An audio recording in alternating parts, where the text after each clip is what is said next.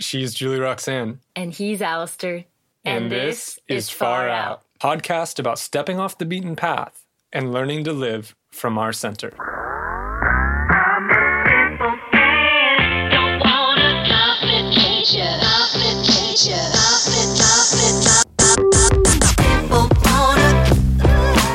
Asked my mom if there was a risk. She was excited that I had sex for the first time. She was like, "Oh, welcome to the club." This is not quite how it happened with me and my mom. Just gonna say that. And that's as far as I'm going on that.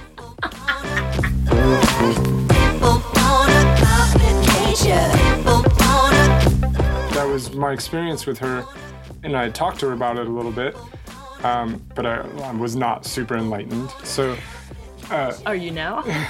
no.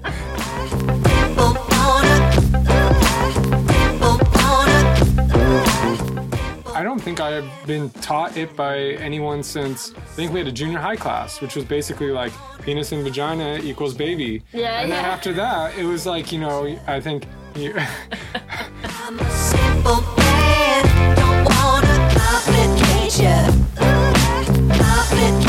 There's so many other ways, and that when I say abstain, I just mean abstain from what they call PIV sex, you know?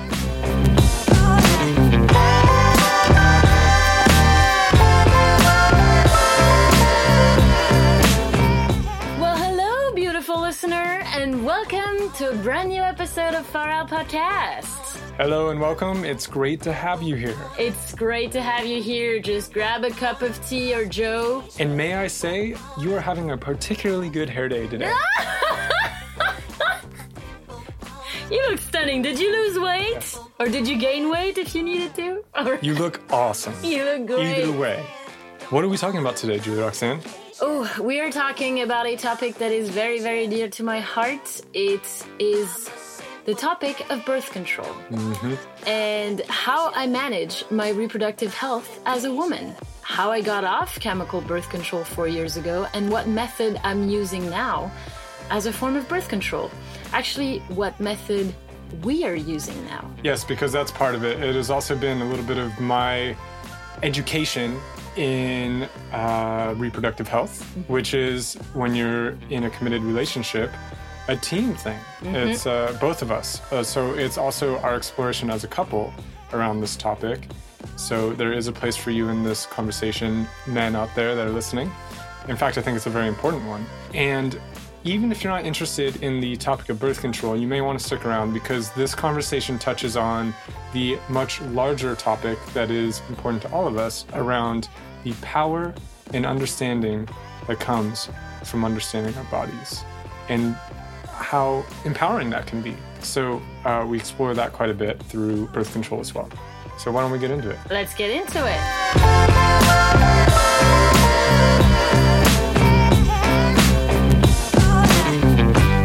I don't have anything new this morning. Good morning, good morning, good morning. Well, bonjour, Alistair, and bonjour, everyone. See, I'm losing the way to... How do I say bonjour? Should I say it with the English accent? You sound very American. I know, right? I've been here, a month? Almost. That's about right, Yeah. Welcome, listeners, to another episode of the Far Out Podcast. And today... Well, first of all, maybe a little update. How are we doing? What are we Stressed drinking? and tired. Yeah. That's how I am right now. Yeah. I'm about 2 days. So when you hear this, I'll be back, actually. It'll all be over by then. But right now... Doesn't that sound crazy to you right now? Yeah. We're recording this podcast in my brother's room in between like two twin beds because it gives us good sound. As So best as imagine we can. that. Yeah, sitting on the floor in my brother's bedroom, childhood bedroom.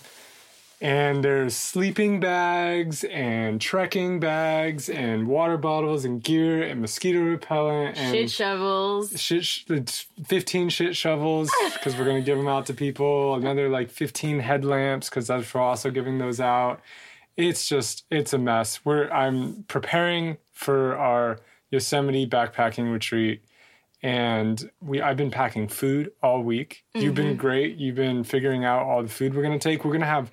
People are not going to realize that this is not your normal backpacking camp food. Yeah. This is incredible, the food you've pulled together. We have like a Thai dinner. We have a Mexican bean dinner. Yeah, that one's good. We have a Sicilian dinner. We have Thanksgiving in a bag. We got as good as snacks as you can have. You know, but I've been packaging all the snacks. It's been taking me like 2 days, two full days. You've been doing a lot of work. The dining room downstairs has been taken over by boxes of food. It's insane the amount of food that needs to go in for 6 days in the wilderness for 15 people. Yeah, and Crazy. you know what I underestimated about this whole thing? This is like a military operation. It's so much. It is a big operation. We are going into the wild for 6 days, and we have to have everything covered for those 6 days. And you know, I've done this for myself, and it's stressful enough when you know you're going for like a long period and you have to plan. But planning for me and 14 other people has been a lot harder than I thought. Yeah. And a bit more stressful than I thought, too. Yeah, he's been struggling for the last couple of days. And it's just given me insight into what it must be like for war planning. Ah. Oh, my God. When you think about, you know, I was listening to a podcast, Dan Carlin's Hardcore History, not that long ago, and they were talking about World War II, and particularly the Japanese side of World War II and what was happening in Japan and some of their problems. And he's talking about the supply chains that Japan had to run across the Pacific Ocean. Oh, my God. And, you know, I'm struggling to pack food for 15 people for 6 days in the wilderness where everything is pretty predictable, you know, like compared to like a war planning. But can you imagine when you have to think about like tankers? It's a lot of details, which can be extremely draining. And all the contingencies of war. It's such a left brain logical. I mean, that's probably why men rule the world. Is because of the war planning aspect, you know, like that. Well, that takes a certain thinking. I would revert that and say that is it because men rule the world that we have wars? Yeah, but I'm just saying because we can do that, you're screwed. You're screwed. The women are screwed because we can do it, and so if we do it, you're outmatched. That's what I'm saying. This is so not PC, but you get our point. Yeah. But Come on. No. I'm joking. I'm okay with all the women out there. I believe in you. I support you. Yeah. But I'm just saying this might be why men rule the world is because... Well, no, but I think you got it the wrong way. I think we have wars because men rule the world, not like we... I think it goes both ways. Yeah, I think it's a reinforcing It's also because we system. have the war capability that we rule the world. Yeah, but now force. it's a reinforcing system, Yes. which... Tragic. It's tragic. I don't know enough about this No, topic. it's way out of our league. We shouldn't be talking about it. We might edit this out. We should if we're smart. So today, what and actually, are we talking about? this is a funny segue into what we're talking about today. Yeah, because today we're talking about birth control. Yes, but not just any kind of birth control. What we use, and which is a natural hormone-free birth control, and I just kind of I wanted to talk about this. What's it called? It's called the Fertility Awareness Method. Yeah, and so as a guy who doesn't know jack squat about this until I met you, and now I know a lot about it, probably more than most women, to be honest. Yeah, I think you do. For sure. It's there's no you're not using any there's no contraceptives. Yeah. And there's no birth control or chemicals. It's basically is basically developing an awareness of your body and understanding what your body's doing. And if you know that and you know kind of some of the basic science behind what's happening, there are periods in your cycle where you're naturally infertile. Of course, yeah. You're definitely infertile, and then there are periods where you're fertile. So it's being aware of that, and then anyway, you're going to take us through that. Yeah, for sure. So we'll go back to the fertility awareness method, but to start this episode, I kind of want to talk and touch on my story with birth control as a young woman in the world, and kind of, which I think is a common story. I started the pill when I was 15. I probably got my first period when I was around 12, and then it didn't make any sense. I mean, I got on the pill because I was in a relationship and I wanted like extra protection against pregnancy. Didn't know a whole lot about it. Just knew that if I could avoid using a condom with my boyfriend, it would be better. got on the pill, didn't think about it too much. I've heard I've heard women talk about other reasons. It's like it makes your legs softer, or you grow like less hair on your legs. Are you serious? I have no idea. I mean, this is coming from a guy who knows nothing about birth I know control, that but- a lot of women, a lot of teenagers go to the doctors because they have very heavy cramps during their period, and the doctors just give them the pill because, that's going to alleviate your cramps because you're not going to get a period anymore. I think my first girlfriend had like an easier time shaving her legs or something. Her legs were smoother when she was on a certain kind of pill. Okay. I don't know. I just want to kind of explain what I just said. It's not that you're not on a period when you are on hormonal birth control. You're still bleeding, but it's not a period. It's a withdrawal bleed. It just means like your body bleeds because you're stopping the pill for a week. So there's that, and then there's also the case of acne. A lot of women, a lot of young girls are given the pill because they have severe or not that severe acne. And what a teenage. motivating reason to take the pill, honestly. Yeah, when you're 14, man, I understand. If especially even if it's not that severe, it's such a hard thing to live with when you're in high school. I understand. So that was kind of my story. I actually have a picture of the day I took my first pill, because it was like this rite of passage into womanhood, Which is, was there the same rite of passage into womanhood about getting your first period? With my mom, yes. Okay. I don't think it's that common, and honestly, I wish it was, because it is just amazing. But Because the my pill mom seems more like a definitely- rite of passage into masculinity than it does into womanhood. Yeah, it's like it was. Well, yeah. At the time, I knew that this is what women, quote unquote, this kind of the woman did. It's like, oh, they're having sex and they're taking the pill. So I have this picture of myself on my 15th birthday taking my first pill because I had been with my boyfriend for a month. Got a pregnancy scare. It wasn't a pregnancy scare. There was no way I was pregnant. It's just my cycles were not regulated yet. So I had a longer cycle than usual. Asked my mom if there was a risk. She was excited that I had sex for the first time. She was like, "Oh, welcome to the club." This is not quite how it happened with me and my mom. Just gonna say that. And that's as far as I've gone on that. But so You French. Yeah, well, no, I don't You know if it's promiscuous French. I don't know if it's the French or if it's just that my mom is a very evolved, she's a gynecologist and she has a lot of respect for those things. So, yeah. Hot tip to Martine. Yeah, Martine, you're She amazing. raised a wonderful daughter. Oh. And so, yeah, I took the pill. Didn't think about it too much. Just honestly felt like it was this important thing that women did when they became young women. So I just continued on. I cannot remember why, but I know I tried a few different pills over the years.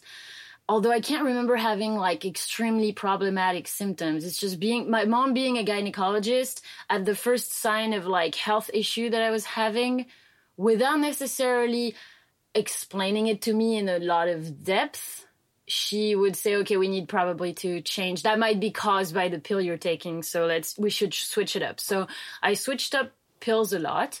And then I think near the end of my pill-taking years, probably when I was 19 or 20, I switched to the Ring, which is a brand. It's NuvaRing. I don't know if I think they exist in the US. Yes, I know for a fact they do. Yeah, which is it is a hormonal device, but it's just kind of this ring you insert in your vagina and that will get lodged at the end of your, I don't know how to call it besides birth canal, but your vagina. So, and Vagina. Yeah, get used to it. Vulva, vagina, uterus, cervix. All right, that's enough. That's enough. So that's the Ring. And that actually, the hormones on that one felt lighter on my body, I remember. So I was happy about it. It was not reimbursed by the French medical system. So I actually remember that when I was with my ex-partner, we were splitting the cost of it. Because I was like, there's no way this is only my responsibility. That's very progressive. Yeah. Yeah, I mean, I think that my pharmacist told me about this. He was a male, and he was telling me, yeah, that my wife and I, we used to split the cost of birth control if it wasn't reimbursed by the medical system. She was like, oh, that's pretty interesting. And my partner was really open to that. And now that I know more about fertility, I'm like, hell yeah, he was going to pay for half of it. But anyways, so the story of how I started really thinking about it was I was about 23 and I started getting some light acne. Nothing major compared to what was to come, but it was unusual enough that I started wondering what was happening.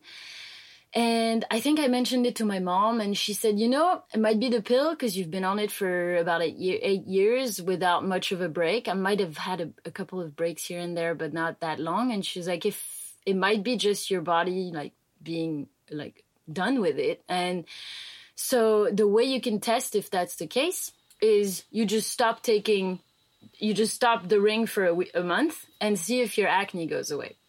So I did.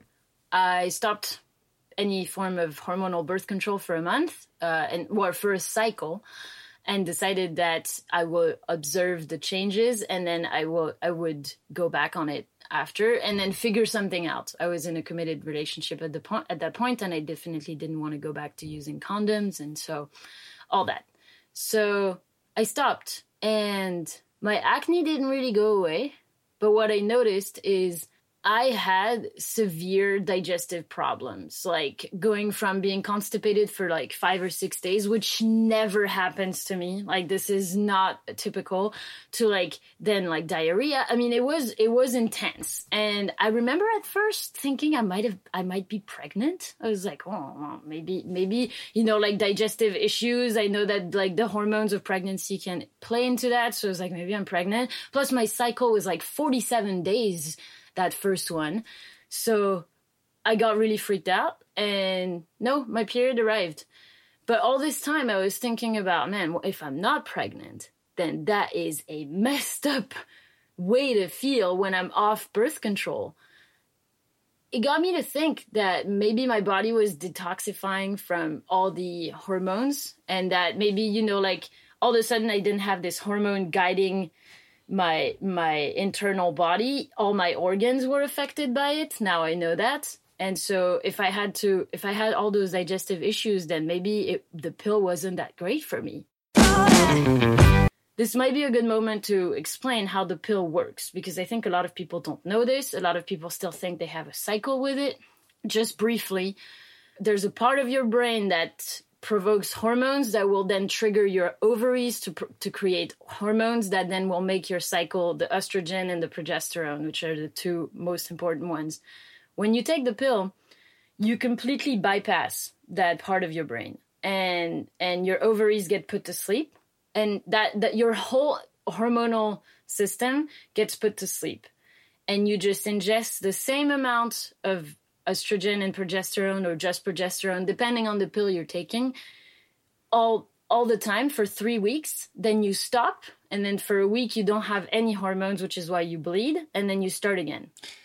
So I don't think I you know, as a guy, I've never spent a lot of time really thinking about what birth control does, but I know that early on, somewhere in my 20s, I conjured up the question to myself, all right, would I take birth control? If it was an option, you know, for men to take birth control. And I'm not even sure. I think it probably could be, but it not really ever is, right? I'm not even sure if there's an option, but that was the question. And when I thought about it, I was like, do I want to take chemicals to alter my body? It's like, hell no. No way. Yeah. That was kind of always my logic with girlfriends who wanted to try different things. It was like, well, I'm not willing to take the pill. So if they're not willing, I can't say anything. Yeah. Because when you say it like that, it sounds a little crazy. It's like, whoa, we're going to alter everything and just put it like clockwork. But we don't really, I mean, that's like, it just seems like the pinnacle of hubris to just think, okay, well, we don't want this one thing to happen. Let's go in and just change the chemical makeup of your body to be completely predictable and forget like however your body regulates it, because that's annoying. It does this one thing we don't want. Yeah. I mean, it's just, it's pretty bad thinking. Yeah. When the pill arrived, I actually was reading about this morning, that apparently the testing of the pill and the decisions around like commercializing the pill in the US was the origin of the women's health movement. Because a lot of women were like, wait, you're going to put this out on the market as this like magic thing that's going to help tons of women. But in fact, it has like a ton of negative side effects. Are you serious? And from what I understand, there were a lot more negative side effects earlier on. Oh, with yeah, birth control. I think like some pretty serious ones. Yeah. It's much safer these days, but that wasn't always the case. Well, it's much safer these days. I mean, 5 or 6 years ago in France, there was this, maybe more than that now, maybe like a decade ago, there was this huge outcry in the news because a lot of women were, I don't know how you call that, but basically were like blowing a fuse, like a blood vessel, and then becoming paralyzed or dying. Like young, healthy women. This is always the problem when you take any kind of medication, right? It could be, it doesn't matter what it is, but I think Nassim Taleb, who wrote Anti-Fragile, which is one of my favorite books, it's an amazing book. He talks about it, he calls it iatrogenics, which is this idea like whenever you add something to the system, you're not getting side effects. We call them side effects. Those are just effects. And your system is very complex. And so if you add something, or if you add multiple things, all of a sudden you have layers of interaction, and it gets more and more complicated and much harder to predict what's going to happen. And this is, I think, what happens when this is the risk we take, even if we take an aspirin. Yep. There are certain, and the more things we take, it's just riskier. If you don't have to take something, you shouldn't, just because you're upping your level of risk. So there better be a very damn good reason, and sometimes there are, but... I think I was raised by 2 doctors, and even though my mom is pretty progressive and definitely on the more holistic front, she still has like 15 years of medical education, and my dad is like the doctor. So I was raised in that, and I think there's something that we don't realize and we don't really question. I know I didn't, which is... any medical decision, any decision for that matter, involves risks. But I feel like I had this warped perception that whatever is offered by the medical model and the medical system does not involve risks. Or that they're kind of negligible. It's like in the scale, it was like get pregnant or get your hormones bypassed and your entire body will suffer. But I didn't know that those risks that were coming with my impression from the women I've been with is that, I don't know, but it didn't really seem like it was really talked about like that. Like it wasn't explained. Or, it's kind of like, oh, well, you can do this and it's all positive, right? Exactly. The negative wasn't really elaborated on, partly because I'm not really sure we know the negative. But that doesn't mean it doesn't exist, right? Just because we can't see it as well as the positive. I think that's one of those traps we fall into a lot, especially with science. It's like we look for, okay, what are the positive effects? But it's hard to see the negative effects because they're oftentimes... they're not as clear. It's not so cause and effect. It can be a bit more complex, and they can be harder to identify, especially if you're not looking for them. And it seemed to me when I was growing up, not that I was paying a lot of attention to women's decision to take birth control, but from the guy's side, it was also a no-brainer. It's just like a thing girls did at a certain age to start taking birth control. It was almost like a status thing. It's like, I'm taking birth control that's now. Exactly. That's how it felt. And it's tough to make come on. You're asking a teenager to make a critical decision about her body at that age. I mean, our brains are not even that developed, and we're more like, I remember at one point when I was like 13, which is about the same time that you're making this kind of decision, I wanted to get my wrist slit and cut the vein, or it's not a vein, but I wanted to cut the sweat glands in my wrist, which was a surgery. I mean, I wanted to go into surgery to cut the sweat glands in my hands. Why?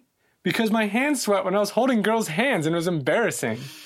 That's the kind of decision-making I'm making at 13, Thank God my parents were never going to let that happen.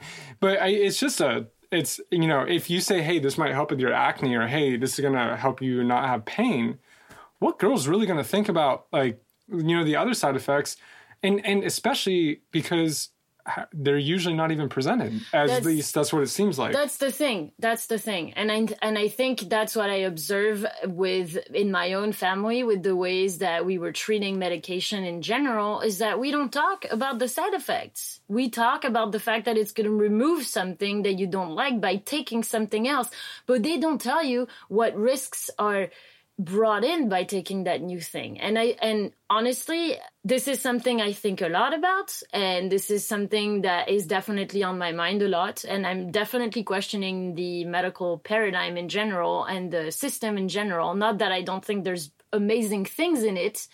I'm questioning it. I'm taking my decisions as an empowered human being, and I'm trying to do my research, but a lot of people are not, like, I don't think I was willing to do that, because in my view, the doctor knows, you know, and it's still that way. If you show up to the doctor's appointment, having done your research and asking pointed questions about the side effects that you might get from this procedure or that medication, you're the annoying patient. Yeah. It's tough because the doctor is in a patriarchal system by default. So you're going to get a pretty patriarchal answer. That is also the case, yeah. There's another benefit, though, that I think comes along a little bit later that I've also noticed with birth control, is it lets women operate like men. And I've seen this in some of my relationships, is that I had a girlfriend, I was with her for quite a while, and I'm not sure she ever had a period at all, or any cramps or anything. It was just like, she was almost like it just didn't happen. Well, you mean she never bled? I mean, from like, what you could tell. Yeah, she didn't bleed. She also didn't have pain. Like, it was not a disruption, right? It was not a cycle. It was a straight line. That was my experience with her, and I talked to her about it a little bit, but I was not super enlightened. So, are you now? no, as everyone listening will know, because I'm sure I've already said a bunch of stupid stuff about this topic. It's a dangerous topic for men to speak about. But she was very business-oriented, and she's a very much a doer.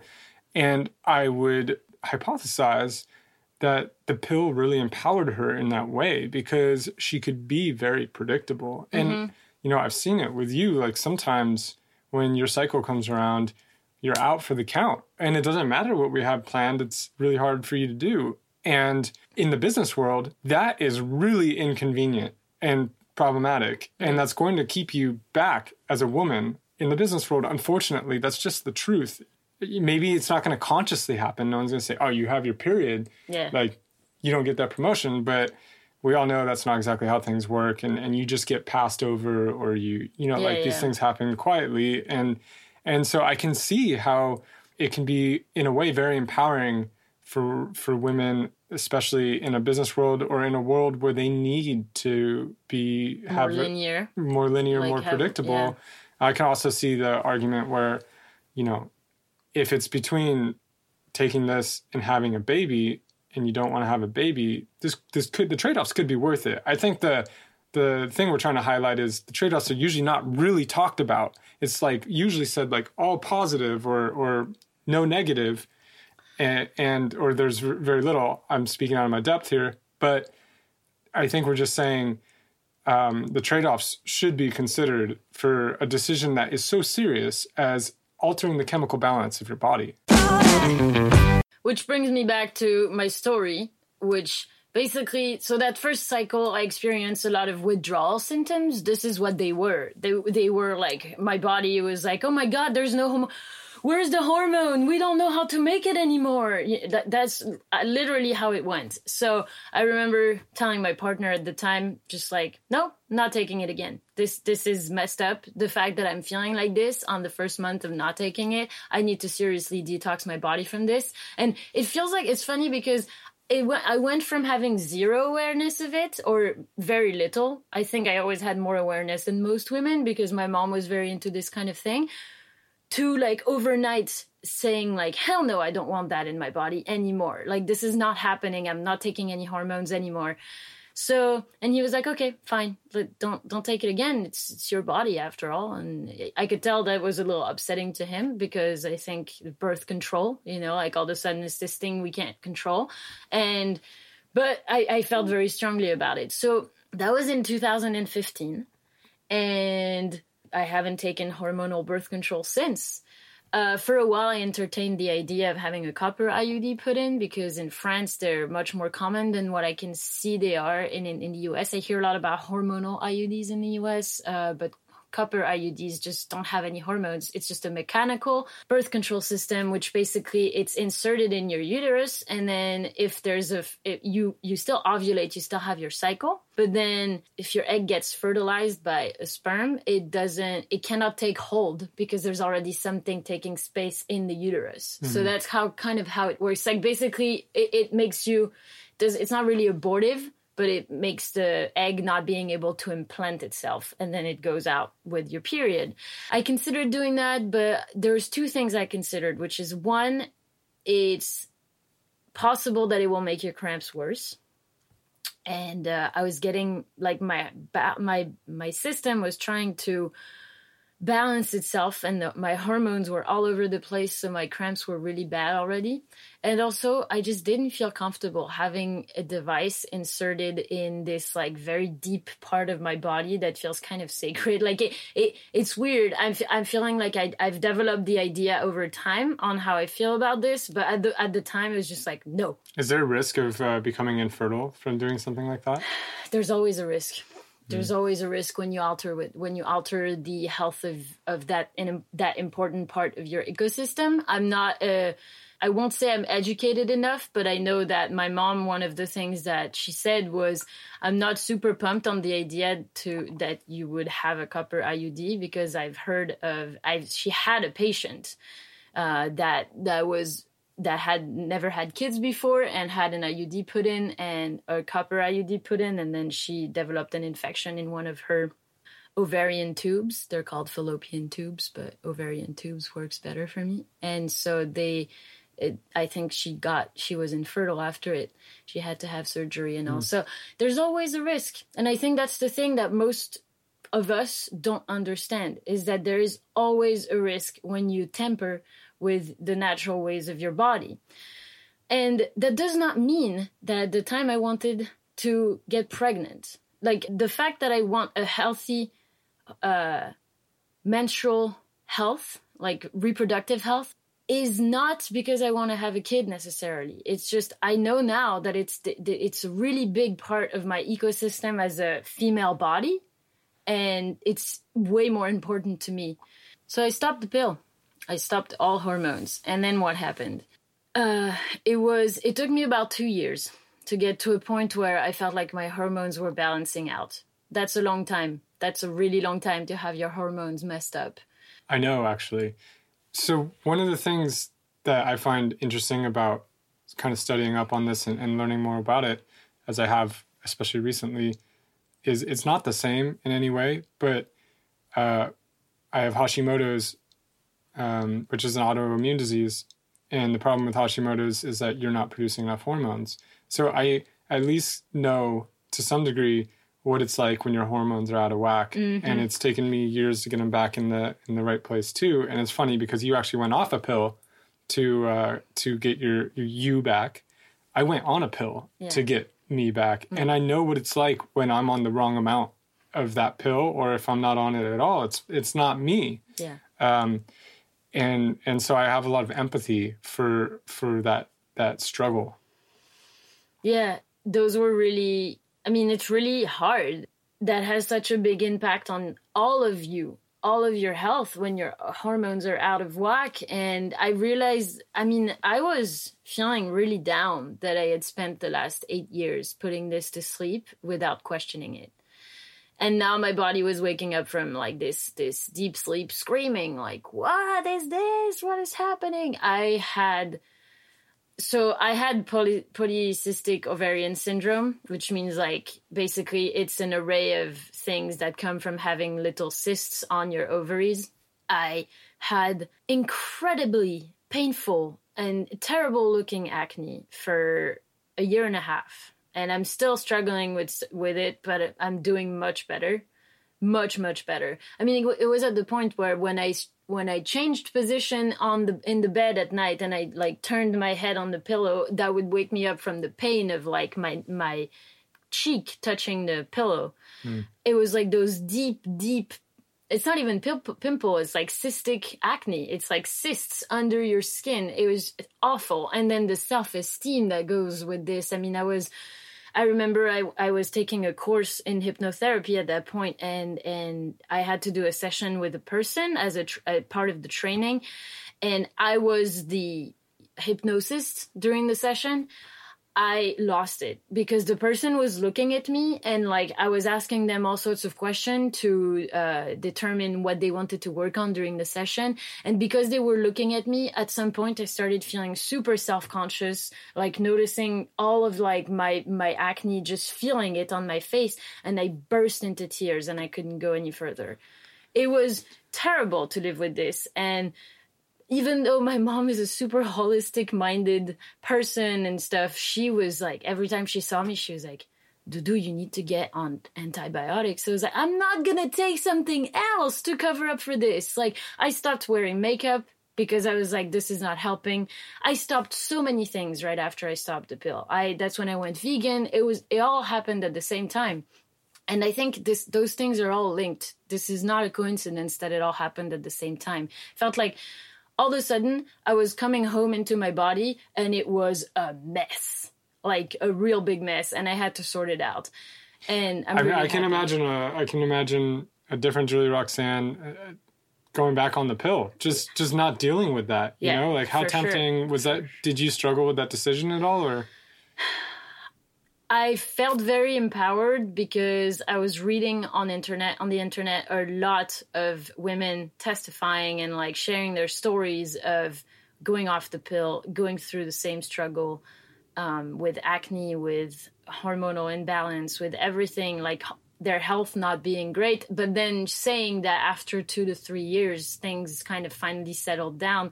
And for me, no, I mean, I think parts of me wanted a quick fix because it would have been easier, but the bigger part of me knew that a quick fix would just mean that I was delaying the problem again.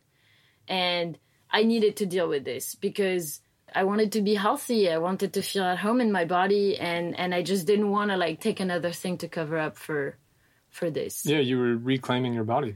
Yeah, which was a very long process. But, and it's still, I mean, it's still unfolding, but I feel like I'm at a point now where I know and I feel empowered in my body and in my health. And so when I started thinking about how I could still prevent pregnancies from happening and reading about a lot of like natural birth control methods, all these girls that I followed on YouTube that were all vegan, all like healthy, all that, or at least trying to achieve that, were talking about one book, which was Taking Charge of Your Fertility by Toni Welscher. And I was like, okay, cool. I can hear the principles they're talking about, and I kind of know about it, so I don't really need to read the book. So for a couple of months or so, I didn't really read the book. And then a few months after I met you, I finally read the book. Realized that my quote-unquote tracking my cycle before I read the book was a little like it was missing a lot of information that I didn't know about. But I was already like kind of trying to know, okay, when did I have my last period? When do I think I'll have my next? But the reality is for the first 2 years after quitting the pill, there was no way to predict anything. I'm actually unsure I ovulated regularly. I think it took me about 2 years to get back to cycles where I was ovulating constantly every cycle. When I finally read this book, my mind was blown. It's you read parts of it in preparation for this. But first off, my mind was blown when you started explaining your cycle to me, because that was pretty amazing. I remember that. It was back in India. You were charting at that time, and you were showing me your charts and explaining how it worked. And I was like, oh my God, this is the first time any of my girlfriends has spent this much time explaining this to me. In their defense, I'm not sure I cared at that point. Yeah, you know, yeah, it's true. But at this moment, like you were explaining it, and I was fascinated, and you seem to know a lot about your body, and I thought that was really attractive. Yeah, I remember that. That was at the time where I wasn't charting it 100%, but that was the time where I still was able to explain to you a lot of the ways the cycle works, and I think, yeah, you were really excited about that, which was like, oh, he's a good person. This is why I'm really excited about it now, too, and I've read the book as well, and I think this is a really good step for anyone who's going to do this process, is that both it's a team effort, right? And you've been making it mostly on your own. You've explained it to me some, but it's about time that I really understood it myself, because both people need to do it, or at least understand it. And I think a couple of things is, one, and I know women are probably going to roll their eyes, but it's amazing to see how the female body works. And it's not, I mean, I don't think I've been taught it by anyone since, I think we had a junior high class, which was basically like penis and vagina equals baby. Yeah, and then after that, it was like, you know, I think my sex ed stopped. You know, the rest was on my own, and I didn't do a great job. So it was fascinating to learn about how it works, and first off, just realize the miracle that it is. Yeah. And then it starts to feel a little outrageous that we're suppressing this miracle. And I know I'm late to the party on that one. No, you're not. You're right on time. you're on your schedule. It's right on time. But it's also, there's a bigger theme here for me why this is super powerful, is understanding your body, which is the same thing I've been doing for the last 10 years. I don't have a cycle like that, but I have other things going on between like the autoimmune, my diet. I've been trying to understand my body in every possible way I can, because there is so much information in that. And when you know the cycles, the patterns, it does not always mean you can predict. It does not always mean you can control. It does not always mean you can explain. But it does mean that you can get a better perspective, and you can often make better decisions. And, you know, especially when I've been bogged down in Hashimoto's and my hormones are off, you know, like, especially before I knew what was happening. It is all encompassing. It is like you are in a bubble and you can't see outside of it, and you don't know what the barrier is, you know? It's not like you can't, it's mental, it's physical. It is you. And it's so easy to think exactly that. It's me. Yeah. And in a way it is, and not realize, not see outside of that, and that it's a pattern, or it's something that happens every so often, or when I eat this, or it's something that's a dysfunction that I need to work on. You know, none of that, you can't know any of that if you don't have any awareness about your body. And when you understand how your body works, there's so much power in that. There's so much power in the fact that you can go to a doctor and tell them when you're going to ovulate and things like that. There's so much power, you know, reading this book. She talks about, and I didn't know any of this, but like the problems women have with, first off, thinking they're dirty because of having different fluids, and or thinking that they have infections. Yeah. When really it's just a natural part of the cycle. And I can imagine, man, over time, like the shame and like the embarrassment and all the things that happen because of that. I mean, man, it's just, and that's a self-image thing, but like, the confidence, the power, and just the understanding that you can derive from doing something that takes a couple minutes a day is phenomenal. And after I read this, it's just like, how is this not taught to everybody? Whether you're going to use it for birth control or not, it's also used to get pregnant.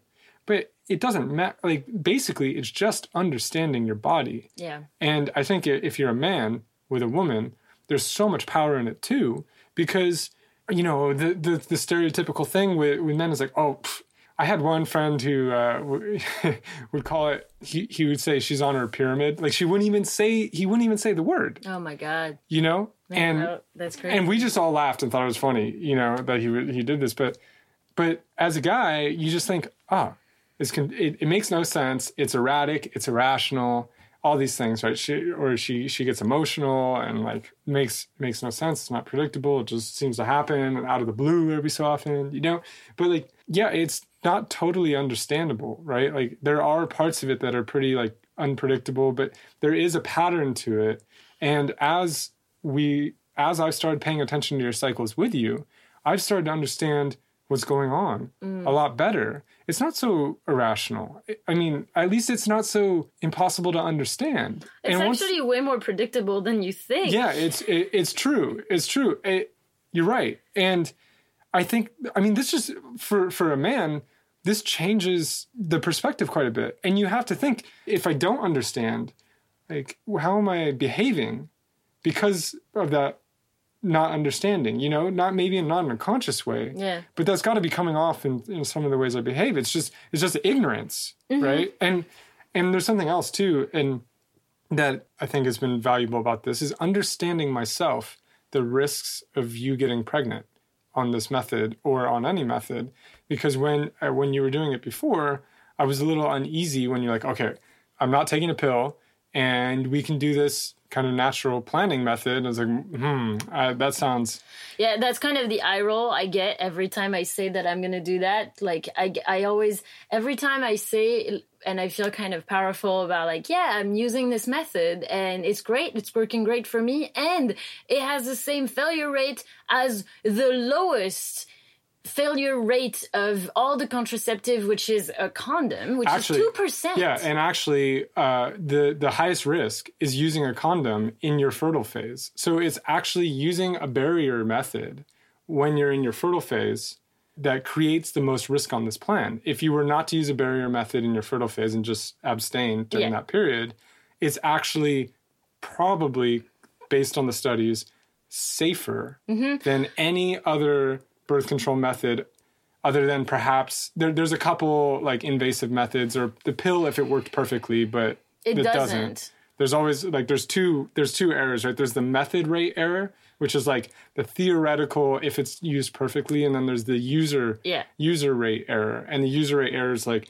usually somewhere between 5 to 10% or higher than the method rate. But the last thing I'll say about this on that part of it is that there's a mistrust or just an apprehension about you knowing about this and me not knowing about it, right? And that's got to come off in my behavior too. It's just this general not understanding again about things, and having read this and starting to talk to you with it. We looked at your charts last night, and we looked at like the last 2 months, and we were pointing out like what happened and where, and it's empowering for the man too. And I think it makes things a lot better for couples. It's just we can understand more together, and then we can work together, plan for things. I mean, it's just things get easier, I think this is a great point. And I think I was going to do a little overview of the method, not in depth, but just so people understand what we're talking about, because I think it can be very confusing, like charts and tracking and all those words are being thrown around. If you're interested, the place to go is the book. Oh, for sure. Like reading the book, they have a great website. We'll link all of those resources in the show notes at thefaroutpodcast.com, as always. But I think one thing that's funny is, and one thing that I realized when reading this book is, women are only fertile about 2 days a month. Men, on the other hand, are fertile all year round, 365 days a year. And is that the case? I had blacked that out.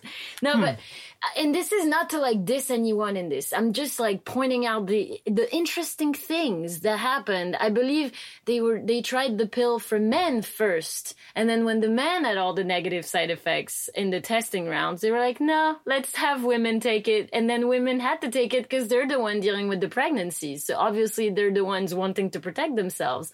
But I think what's interesting is that, yeah, you're fertile every day on your own. I'm fertile 2 days a week. But to be really fertile, 2 days a month.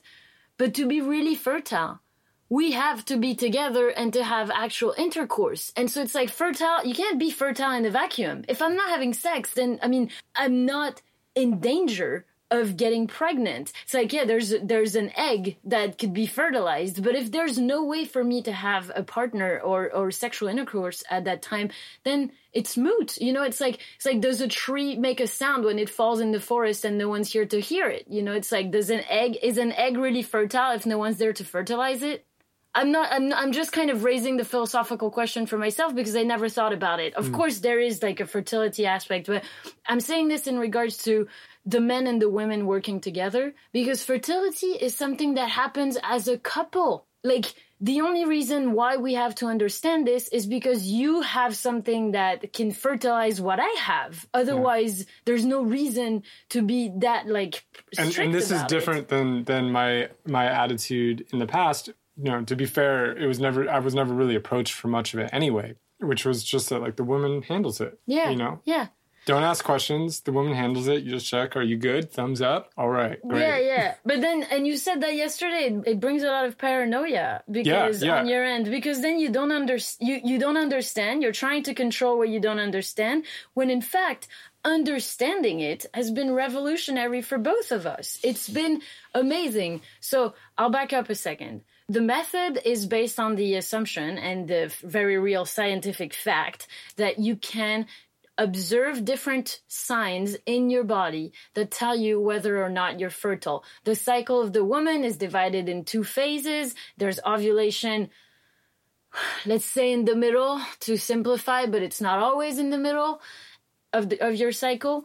And basically there's signs you can read throughout your cycles that are telling you whether or not you're fertile. And it's actually really, really predictable. It's not like this kind of mystical thing where I was saying earlier, when I say to people that this is the method that I use with actually a lot of pride when I say that, because I'm really proud that this is the way I'm taking care of my body in this realm. I get a lot of like, well, we better get ready for a baby soon. And, you know, like it really annoys me a lot because it's like, man, so disempowering. God, but I understand. I understand too that it's an opaque thing and there's like this fog screen and most people can't see beyond it, which is why this book is so amazing.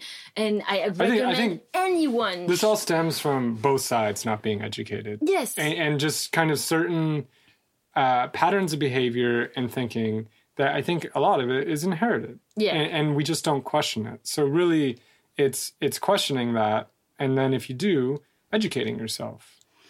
It's an active process. Yes. And I mean, I remember saying to someone, we were in England when I read this book and we hung out with the neighbors, which are really awesome. And I was saying that I was reading a book called Taking Charge of Your Fertility, which was blowing my mind. And the woman who is like 40 something said like, oh, you got time until you have to worry about this, because it sounds like it's a book to tell you how to have a baby, basically. I'm like, no, actually, I don't. You know, it's like, I'm fertile. I'm in my reproductive years now. And that doesn't mean that I want to achieve pregnancy with this. I just want to understand and have awareness of my body. Also, I think it's always better to let your body regulate when it can, right? Like, don't artificially regulate your body if it doesn't need to be. Yeah. That's just, I think, the safest way to go. Yeah. And we don't know what we're missing when we do that. You know what I mean? Yeah, exactly. I think I had no idea of how I was feeling when I was on the pill until I got off it. And now when I think back to those years, I was depressed, anxious, and the best way I can describe things was that just my life was in black and white. It wasn't that I was like this, it was moping around all the time and really, really depressed. I was just numb. I was just like, not there. I really cannot say it any differently. And so did your life go into full color when you went off the pill? Was it like not full color all of a sudden, but about 2 years after I stopped the pill, when I started looking back on the journey, I realized that all of a sudden I had, like, when I stopped the pill, I turned off a button, a dimmer, and then all of a sudden, like, and the colors started progressively getting back. But it really felt this way. It really felt like I got all my colors back 2 years after. The thing that's insidious about that, and I know from experience from the same black and white thing happening with around hormones, is that it happens gradually. Oh, yeah. It's the whole problem of like the frog being in the pot and not realize he's being boiled to death. Yeah. It happens the same way. It's gradual. And so you can't just compare it back to a time when you were off it. You compare it back to the day before. And the day before was the same. I mean, if it changed, it's almost unnoticeable. Yeah. And so you play a trick on yourself because you're comparing it back to when you can remember, but you really can't remember how you felt a year ago. Can anyone? It's very hard. Outside of like, maybe you can think of a peak experience or a low, but we can't really remember how we felt years ago. And that's the problem, is this happens over days. Every day it changes, or maybe over weeks or over months. So our memory does not help us here. And so we can end up 5 years later in a place that if you just drop the person in, they would get the hell out. It would be so different. It would just be like night and day. Yeah. And sometimes I think this is what creates a lot of the passion and like some of the enthusiasm that people like when you're talking about getting off the pill, or when I talk about discovering my Hashimoto's and changing my diet, is because on the other side of it, when you get out of the pot, it is like night and day. And so you can come back, and then you have this moment where you just realize how far you drifted, how far gone you were. And it's like you've been given a second life. Mm-hmm.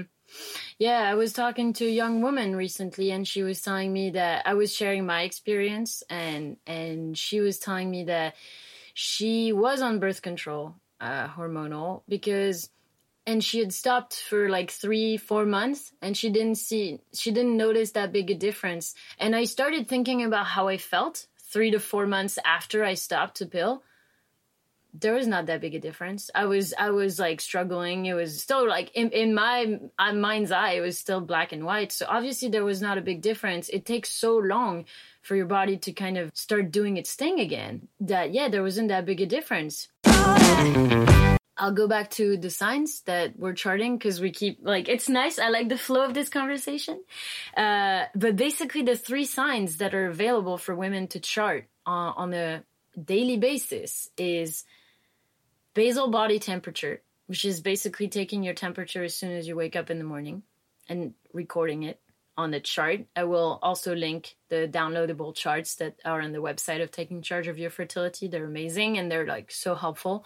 Basal body temperature, cervical fluid, what our society sadly calls discharge, as if it's just garbage being dumped from your uterus through your cervix and then into your panties. It's just terrible because it's like basically the cervical fluid that women produce changes with the increasing estrogen before you get to ovulation. And it's what makes the vagina and that part of the body a hospitable environment for sperm to survive in. It provides them nutrients. It provides them a way up. A conduct, basically. And it's and the very basic way to explain this is it's the same sort of fluid than the fluid in which the sperm comes out. The liquid, seminal fluid. The seminal fluid, exactly. So it's the same sort of fluid, which is kind of rich and thick and dense and full of nutrients for the sperms to go all the way up to the egg. So I actually find it amazing. And I think like everyone calling it discharge should be like, oh, sorry, my discharge is promoting life. What are you doing like on a daily basis? And and the last thing that you can check, which is kind of optional because those 2 signs already provide more than enough information. The last thing is checking the position of your cervix. So those are the 3 signs, and then you chart them, and then you note all different things. The first few months are a bit confusing because you've never done it, and it looks like nothing really. But then after a while, you're advised not to use this as a birth control method until you're getting reliable charts and you understand all the rules. Yeah. There's like 5 or so rules that we won't go into around this, but I'm at the point where I'm watching your charts and I can see what's happening. It's very interesting because basically you start your cycle with your period, then a little bit later on, before ovulation, you start getting more and more fluid, and this predicts ovulation. And then another thing that happens, is it at ovulation or is it right after? It's the day after ovulation. The day after ovulation, so your fluid will decline, and your base temperature will take a what's called like a thermal jump. Thermal shift, and your temperature will shift noticeably, and this shows you that you've ovulated. So you know exactly when you've ovulated. You know exactly where you are in your cycle, and there is a period of time at the beginning of your cycle where you are not fertile, where basically sperm, you can only be impregnated 2 days in a 2-day window. So you can only actually the egg lives for 12 to 24 hours. So in a vacuum, a woman would only be fertile then. Exactly. But there's also the possibility that you could have 2 eggs. So it could be a little bit longer than a day. There's that. On and the there's rare also, option. There's also the fact that sperm can survive up to 5 days in healthy cervical fluid. So you want to account for that, which basically means that there's roughly 30% of my cycle, which is considered unsafe for me to have unprotected sex. We tend to use condom if we want, but we also tend to just abstain, and that's how we approach it, and it's working really well. I will say that, as she says, do not use this as a birth control method if you're not committed to doing the work that needs to be done to start. Now it's like automatic. For me, it's like integrated completely, but it demands a little bit of work. It demands a few seconds a day, and it demands to be a little serious about it, because if this method's going to fail, it's going to fail, and then it's going to fail. There's not a safety net.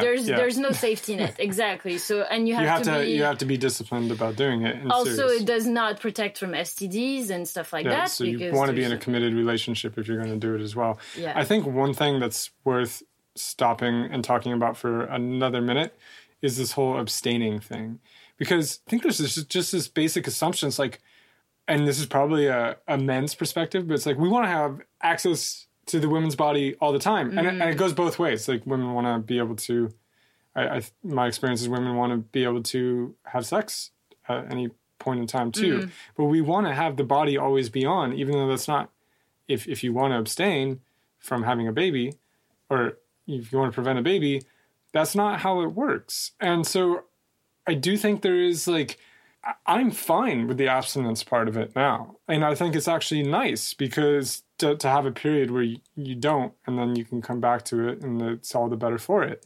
But I think it's just learning to be flexible and also kind of respect the natural cycles instead of trying to force your way because of certain desires we have or because it's more convenient. Yes, this takes a little bit more work. You have to be aware. But I think this is like where there's like a gap, there's a difference in the general attitude towards this stuff and perhaps what would be a healthier attitude. I think, I so agree and like what you're sharing. I would also make the case, because I think I was not aware of this until a couple of years ago as well.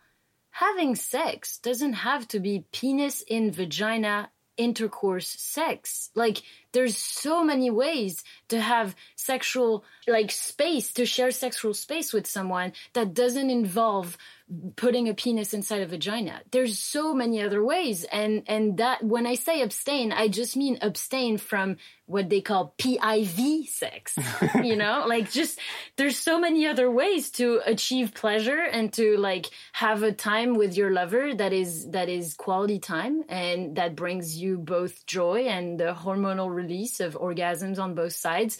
There's so many ways. And I think this is something I only learned like very recently. I always assumed that sex meant exactly that. So I wouldn't even want to use the word abstain, because it feels like, all of a sudden I have to wear this like abstinence belt and there's a lock on it and you have no access.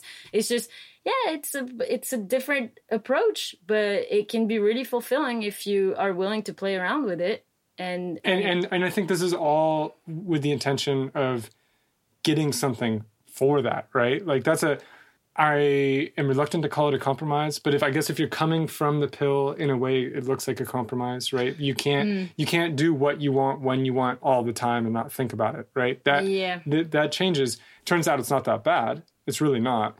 But with this method, you're gaining understanding, first off, and awareness, health, and confidence. For women, I think doing something like this can totally change your self-esteem. For sure. In a lot of different ways. And like all the power that comes with knowledge. Knowledge is power. And I think that's very true in this case. When you look at the trade-offs, I think there are very big positives to this. And I think sometimes, when we're looking at making changes, we see what we're going to lose and we multiply that by 10, and we can't very, very well see what we're going to gain. So we discount that. And I think the trade-offs it can be a very good deal. I mean, everyone has to decide for themselves. There's a lot of factors at play here, but I think it's worth saying again that you're not just losing something, you're gaining a lot. And in this case, I mean, these are some of the things that make a healthy and fulfilling life that you're getting back. We've seen that with you. I think it's been a very powerful thing.